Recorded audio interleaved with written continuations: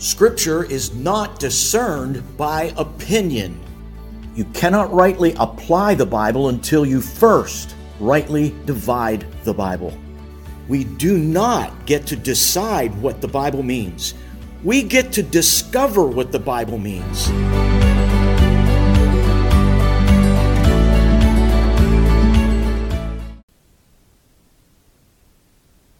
Welcome to Rightly Dividing with Ron Anderson. Thank you for joining me once again. On this episode, I'm going to continue on with a little bit about me so you, the listeners and viewers, can learn a little bit about my life story. And I hope in sharing my testimony that God gets all the glory for the things that He has done in my life, in me, and through me. In the first episode, I left off with where my wife and I were married in 1978. I'm going to backtrack a little bit because there's a little bit of a fill-in that I need to share with you before we move beyond that 1978, just getting married and where God directed us from there. I'd mentioned that when I was saved that it was just in my mind, so clear in my heart that I was going to be a minister, I was going to be a pastor.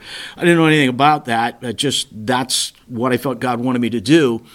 But what the thought process that I went through was that when I learned what God had done for me on Calvary by sending His Son, Jesus Christ, to die on Calvary, to shed His blood for the remission of my sins that I might be saved and spend eternity with Him. When I heard all that God did for me, my response was, well, then this is what I'm going to do for God. And I really didn't, I was just new into faith as a young, 13 going on 14 years old. And to me, I see a lot of things just black and white like that. And so I decided that's what I was going to do. There was never any praying, God, what do you want me to do? Is this something that you want me to do? What do you want me to do with my life? And in reality, I didn't know anything about that until the Lord did a little growing and maturing in my life over the next years. So from that point on, I had determined that that's what I was going to do, in so much that when I graduated high school, I actually went to a denominational college in Kentucky. While I was there, this would have been the fall semester, winter semester, whatever it was, of 1977. While I was there, God was working in my life in certain ways. One of the most profound ways was, of all things, floor devotions in our dorm. I was in third floor, Johnson West. That's all I remember. I don't remember what room other than it was a corner room. And I remember having dorm devotions once a week. And it was one of those things you had to go because they kept attendance and all that kind of thing. And I remember, in particular, one devotion that the young man that was leading it, he was talking about surrendering everything to God and following Him rather than taking God along in your life where you're still calling the shots in the direction and just asking God to bless what you do. And I don't remember what passage he was speaking from. I don't remember all the details. I just remember that that really spoke to my heart. Where was I in my relationship with the Lord? I was still in the place that I was telling Him all the things that I was going to do and then asking Him to bless what I chose to do, because wouldn't that be the honorable thing to go be a pastor? Certainly. But I wasn't in the right place in my heart, or God wasn't in the right place, put it that way. God wasn't in the right place. I was still, in a sense, I was the one still driving, and God was in the back seat, and that's how I was going along through my life at that point. Well, I dropped out of college because it just was not going well for me, and I was struggling with that issue of complete surrender. God, what do you want to do? What do you want to do with my life? So I went back home and got a job down in Lancaster County. My wife and I got married then. That would have been the July of 1978. And we started raising our family, and the next couple of years were the growing, maturing years. It was God breaking open the hard ground. It was more or less God bringing me to the place where I needed to be in the relationship and where He needed to be in my life.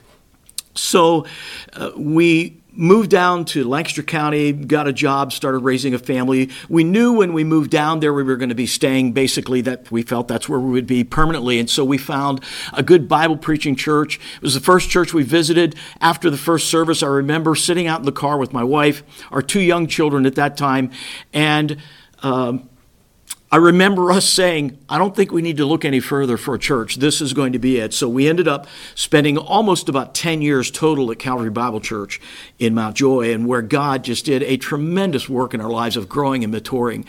There were so many godly men and women in that church that mentored us, who took the time with us, who were patient with us, the leadership so patient with us as we were growing and raising our family, and we were maturing. And we were one of those families that we determined if there was something going on at the church, we were going to be there. And so we would take our kids to everything that was going on, all the services and the meetings and special activities and events, and we built wonderful, tremendous relationships with people. And as I mentioned, so many godly men and women mentoring us and discipling us and just speaking truth into our lives.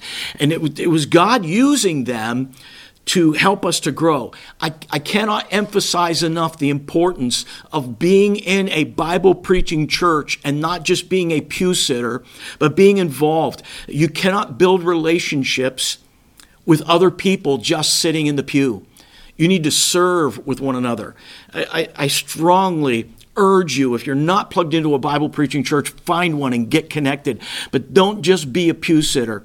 It's wonderful to attend corporate worship on a Sunday or a Sunday morning, Sunday evening, or even Wednesdays.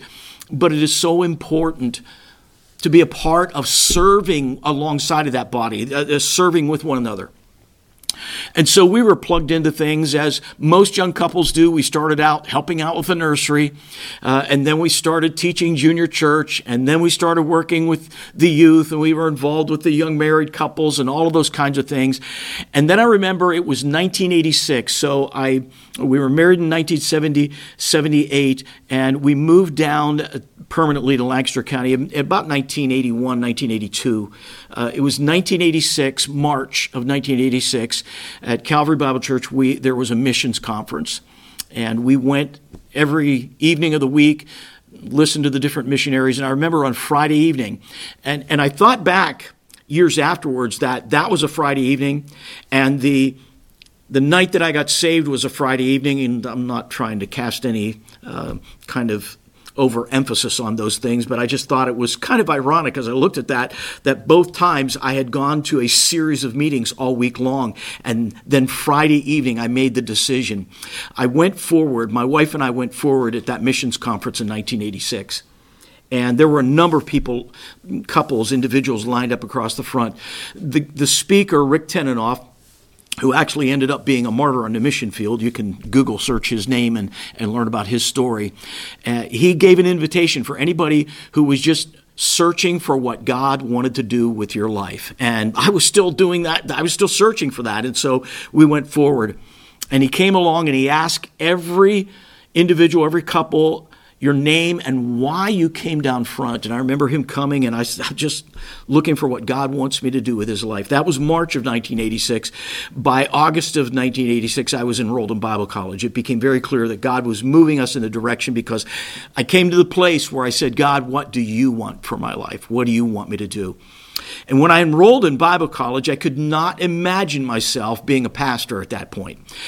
Being in the church now for a number of years and growing and maturing, I could not see myself in front of people preaching and teaching. I just didn't see that. It felt very uncomfortable and awkward to me to even think that I would be doing that.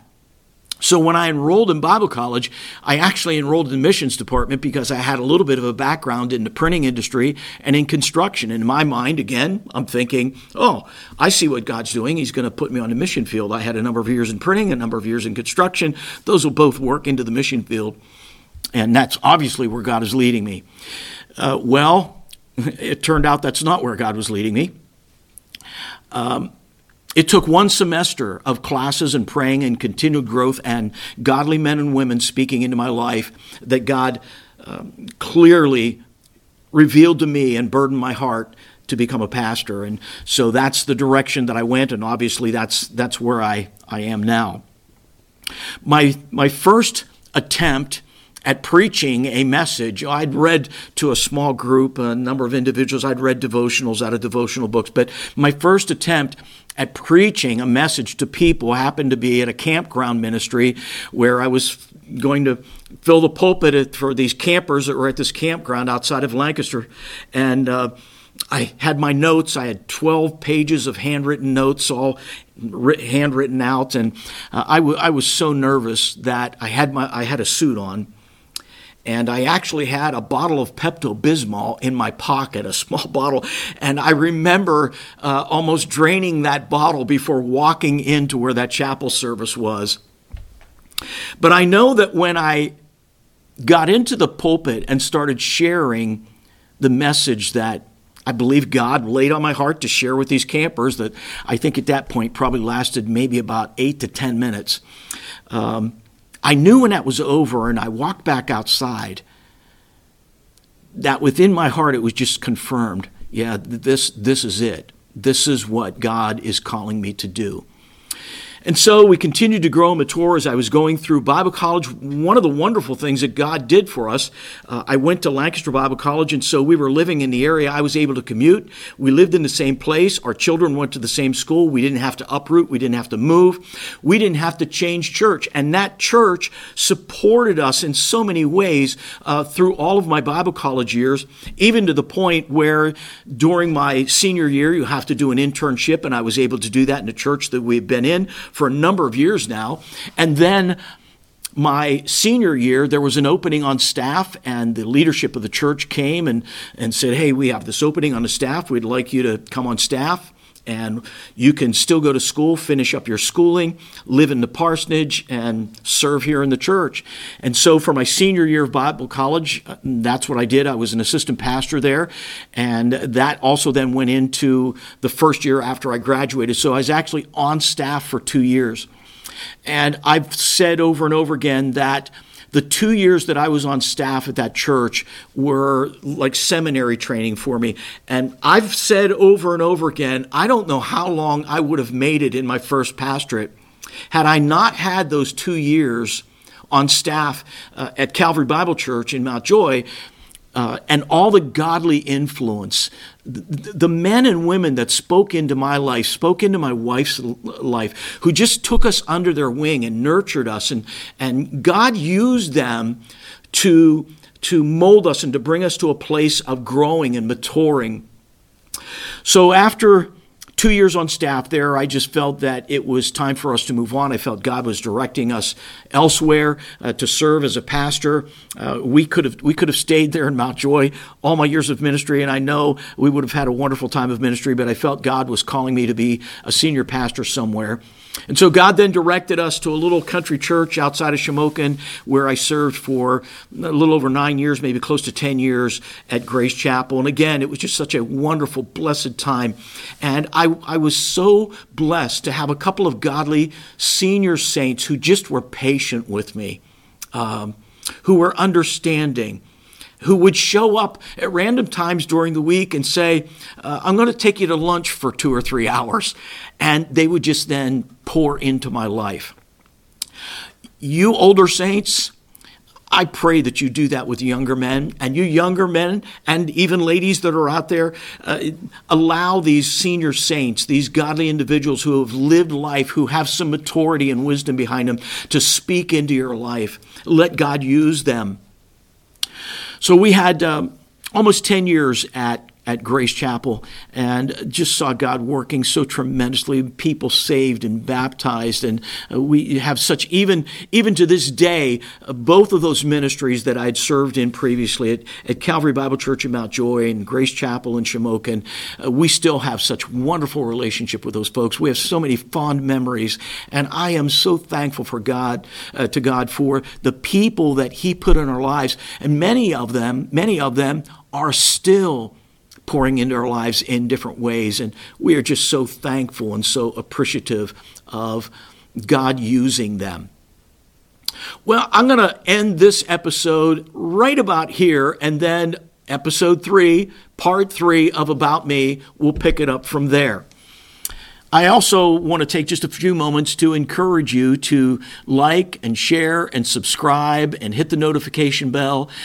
Help me get this YouTube channel into the algorithm. It's hard getting onto the first rung at this point of the ladder and moving up the ladder, but those clicks and shares and subscribing, that helps immensely move and advance this channel, and so I'd appreciate it very much. If you have comments or questions that you'd like to ask, share with me, you can do that at rightlydividingtheword215@gmail.com, or in the comments section down below this video. You can do that there as well. Thank you for joining me for this episode of Rightly Dividing with Ron Anderson.